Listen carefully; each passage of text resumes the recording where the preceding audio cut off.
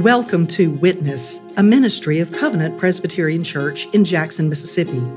Join us in person for worship each Sunday at 9:30 a.m. For more information about Covenant, including discipleship and mission opportunities, visit us at www.covenantpresjackson.org.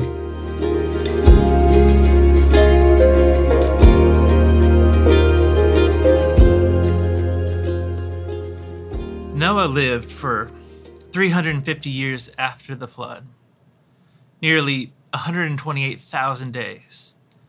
And out of all those days, this is the one we're told about in Scripture. It seems an odd choice to include. But up to this point, Noah has been presented to us as a flawless character. He's righteous and steadfast, heroic and exemplary. At a time when wickedness reigned supreme on the face of the earth, Noah led his family in obedience to the Lord. We can only imagine how foolish he looked to his neighbors, building a gigantic ark in a land surrounded by rivers, not oceans. And yet he did so, nonetheless. And once he was vindicated by the flood, he had to endure that trial for a year. And then he came out of the ark, not bitter, but with gratitude. And he immediately led his family in worship.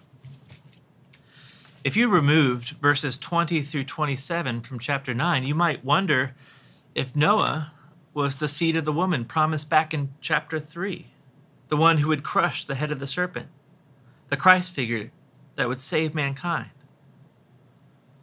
But alas, this passage makes it clear that even Noah wasn't perfect. Now, sometime after the ark, Noah began to be a man of the soil, a farmer, like the first man, Adam. And we're told that he planted a vineyard. So far, so good. There's nothing wrong with a vineyard. Vineyards throughout the Bible are a sign of God's blessing. In fact, the prophet Isaiah depicted the nation of Israel as a vineyard, carefully planted and cultivated by God. And it's an apt metaphor, for Israel was and still is a land of vineyards. But Noah didn't just plant a vineyard. He also enjoyed the fruit of the vineyard in the form of wine. And on at least one occasion in his 950 years of life, he overindulged on that wine to the point of drunkenness. Now, some commentators, uncomfortable with the idea of righteous Noah getting drunk, attribute this incident to his ignorance. They suggest that Noah didn't know what he was doing and accidentally invented wine and drank too much, not knowing what it would do. But the text never suggests that he invented wine. In fact, archaeologists have identified traces of wine in the residue of terebinth resin found in pottery dating to 6000 BC in the northern mountains of Iran. So wine had been discovered before the flood. And Jesus seems to allude to that as an illustration of the coming judgment. He said they were eating and drinking until the day when Noah entered the ark, and the flood came and destroyed them all. Noah was an old man, 500-something years old at this point. He knew what he was doing. And it wasn't easy. Making wine is a long process, and it requires some skill. It can take a full 3 years to get from the initial planting of a grapevine through the first harvest. And the first vintage might not be bottled for another 2 years after that. The problem in this passage isn't that Noah drank wine. Wine gladdens the heart. And Jesus produced gallons upon gallons of wine at a wedding. The problem with wine and other alcoholic beverages is when you drink too much and you lose your faculties and judgment, when you become unable to protect and help others, when it impairs your ability to be faithful and obedient to the Lord, when it reduces you to an embarrassing fool, a fool who passes out naked and uncovered. It's shameful. Noah was in a shameful state. Remember back in the garden when Adam and Eve ate the forbidden fruit? One of the first things they realized was that They were naked. And because they were naked, they were ashamed. Noah had lost his dignity by drinking so much, and he was too drunk to fix the problem himself. He was passed out in a compromising situation. But Noah's sin of drunkenness is not the focus of this passage. It forms the background. The focus is on the contrast in behavior of his sons. Noah's youngest son, Ham, was the one who discovered his father drunk and passed out naked in his tent, looking like a fool. And rather than protecting his father's dignity and honor, Ham went and told his two brothers about what he saw. Now, before we explore deeper what just happened, keep in mind that Ham was at least 100 years old and had 4 children of his own at this point. Though Ham's son Canaan is the only one mentioned in this passage, chapter 10 tells us of his other children and their descendants. Canaan was Ham's youngest child. We don't know how much time has passed since they've been off the ark, but it's possible that even Ham's children were adults at this point. Another part of the context that's important to keep in mind is the simple fact that every single person alive on the earth descended from Noah. Noah is the patriarch of patriarchs. He is the head of the family, the head of the state, the head of all economic activities, and the head of the religious life of the entire world. He was the oldest man alive and the one to whom most honor and respect is owed. But Ham clearly despised his father. He laughed at him. He couldn't wait to expose the sin of his father, the shamefulness of his father, to his brothers.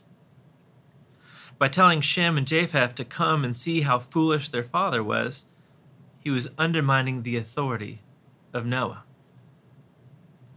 And though the 10 Commandments hadn't been given yet, he was breaking the 5th commandment, the first of the commandments with a promise attached to it.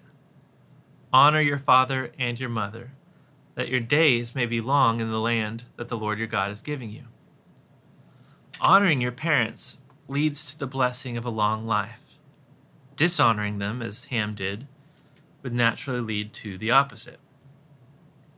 Now, let me ask you, teenagers, how often do you make fun of your parents to your friends? How often do you complain about them? Do you tease or play pranks on them that provoke them to anger? It's far too common for young people to roll their eyes with disgust and show contempt for their parents, and to disrespect their authority by doing what they forbid. Of course, this isn't unique to youth. Young adults, upon having children, begin to formulate their own ways of doing things which can make them critical of how their parents live their lives. Some thoughts should just remain in the head, but once they're expressed, unless it's done with love and grace and maturity, those critical words often bring dishonor and shame. Honoring your parents is difficult in the later years of life as well, when the needs of your parents are greater, when their cognitive faculties decline and their physical bodies deteriorate. Even then, the Lord wants us to honor our parents. Now, when you genuinely love your parents, honor comes naturally. For example, say your parents are in the hospital. It's hard for someone to maintain their dignity when they're weak and wearing a hospital gown. Sometimes the gown shifts and body parts aren't properly covered. Of course, you could ignore it because it's awkward to bring up, but I imagine the more likely thing you would do is fix it. Adjust their clothing for them to save them embarrassment. It's natural to preserve the honor of those you love. Now, in that same scenario, can you imagine the offense and audacity of someone who would take a picture of their parents, hospital garment askew, covered in tubes, hair disheveled, and post it to their social media feed to make fun of them? It would be the photographer, not the subject, that would be the fool in that situation. Now, Noah's drunkenness was a shame-inducing event, but Ham, who happened to discover it, could have saved his father the embarrassment, but that's not what he did. He told his brothers. He was confessing a sin that wasn't his to confess. which is just gossip. Now, to be sure, there are times when you ought to confess the sin of a parent. Those are the worst of sins, various forms of abuse and harm. But the difference is whether you're confessing their sin with tears as a cry for help, or if you're doing so in mockery and pride. When you consider verse 24, which says that Noah came to know what his youngest son had done to him, it makes it clear that Ham didn't just tell his brothers as if he needed help to solve the problem. He was openly mocking his father, bringing Noah shame. But the Bible preserves Noah's dignity by omitting the words of Ham and not dwelling on his actions. The sin of Ham is told in one brief sentence. Greater attention is brought to the actions of his older brothers. Now, Shem and Japheth could have ignored the situation. They didn't need to go and see it for themselves. But then again, someone else might come across their father in that state. Now, there were several grandchildren, perhaps even great-grandchildren, who might have stumbled upon Noah, their chief patriarch, in that condition. And so Shem and Japheth immediately sought to remedy the situation. They took a garment. The text literally reads, the garment, which would suggest that a garment was already near Noah, which Ham could have used to solve the problem immediately if he had wanted to. And the brothers laid the garment on their shoulders and walked backwards to cover their father without seeing his shame. Now, this ritual seems a bit strange, but imagine if you unintentionally walked upon someone naked. Perhaps you have. It's embarrassing for both parties. The brothers, knowing what they would be walking into, were minimizing the embarrassment as much as possible. And by doing so, they preserved Noah's dignity. And we're told explicitly that they did not see their father's nakedness. Now, I already mentioned that nakedness is connected to shame in the story of Adam and Eve, but also later in Genesis, Joseph said to his brothers, when they came to Egypt for grain, "You are spies. You have come to see the nakedness of the land." Well, there, nakedness is used metaphorically as weakness. Shem and Japheth were careful to avoid seeing Noah's weakness. And just as the Lord covered the nakedness and shame of Adam and Eve with garments of skin, Shem and Japheth honored their father by covering his nakedness. This incident, highlighting shame and honor, results in the only recorded words of Noah. So far, he has been a silent, obedient figure. But now he opens his mouth to offer a curse and a blessing. Noah said, "Cursed be Canaan, a servant of servants shall he be to his brothers." Now, right away, there's something surprising about this. Why is Noah cursing Canaan and not Ham? Well, Ham is Noah's youngest son, and Canaan is Ham's youngest son, so perhaps Noah is wishing for a similar fate of humiliation to befall Ham. It's also possible, indeed highly probable, that Noah knew a thing or two about his grandson Canaan. Perhaps Canaan's character had already begun to show itself. On top of these reasons, he's speaking prophetically. In the course of history, Canaan will indeed be a servant of servants to his brothers. The name Canaan literally means humble or subdued. But for a time, his descendants ruled in the land of Canaan, and Abraham, Isaac, and Jacob lived as servants among the Canaanites. But in the course of time, after the Israelites were brought out of Egypt as a nation, they were led into the land of Canaan by Joshua. The Canaanite conquest was the Lord's delayed judgment on the Canaanites' wickedness, their variety of pagan practices such as child sacrifice and many other perversions, but it was a delayed judgment promised to Abraham over 400 years earlier, and even before that it was suggested here by Noah. Now, this prophecy regarding Canaan has long been fulfilled. The next prophecy is spoken to Shem, though it's directed to God. "Blessed be the Lord, the God of Shem." Starting with chapter 12, the rest of Genesis is about a few patriarchs that descended from Shem: Abraham, Isaac, Jacob, and his 12 sons. And then the plot of the entire Old Testament revolves around the descendants of Shem, King David, and ultimately the Messiah, Jesus Christ, the seed of the woman, as promised in Genesis chapter 3, which went through Seth, also went through Shem, and all the way to Jesus. But there are lots of other people in the Bible. A lot of the notorious ones come from Ham: the Egyptians, the Philistines, the Assyrians, the Babylonians. And then there are the Japhethites, who are all over the place. The blessing spoken by Noah over Japheth was that God would enlarge his descendants, and indeed he does. They spread all over the earth. And the blessing to Japheth includes a fascinating promise: and let him dwell in the tents of Shem. The nation of Israel, God's chosen people, come from Shem. The Old Testament was written in the languages developed by the people of Shem.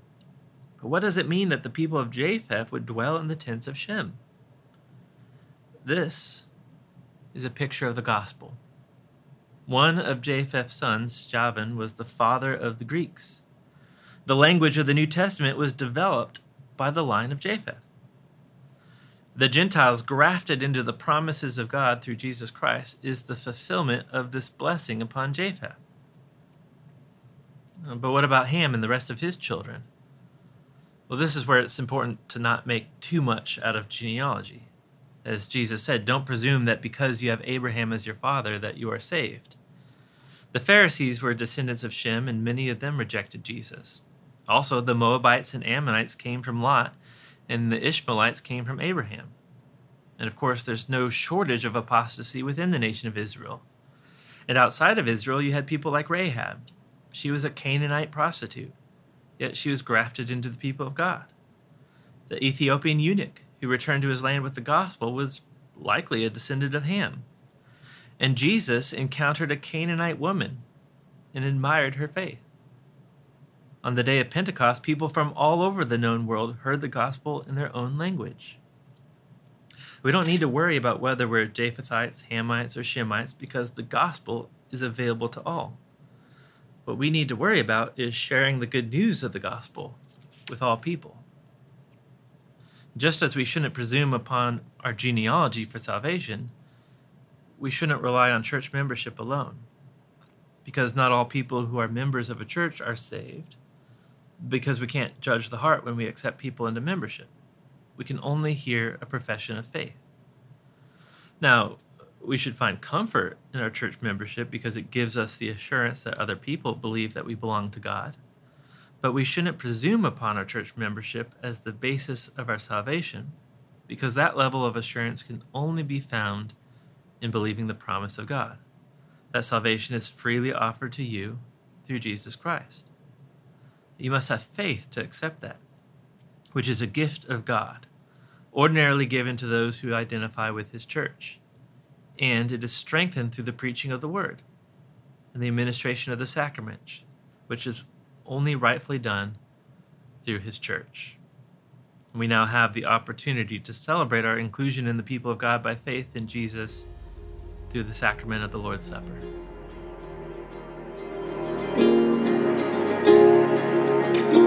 Thank you for tuning in to Witness, a ministry of Covenant Presbyterian Church in Jackson, Mississippi.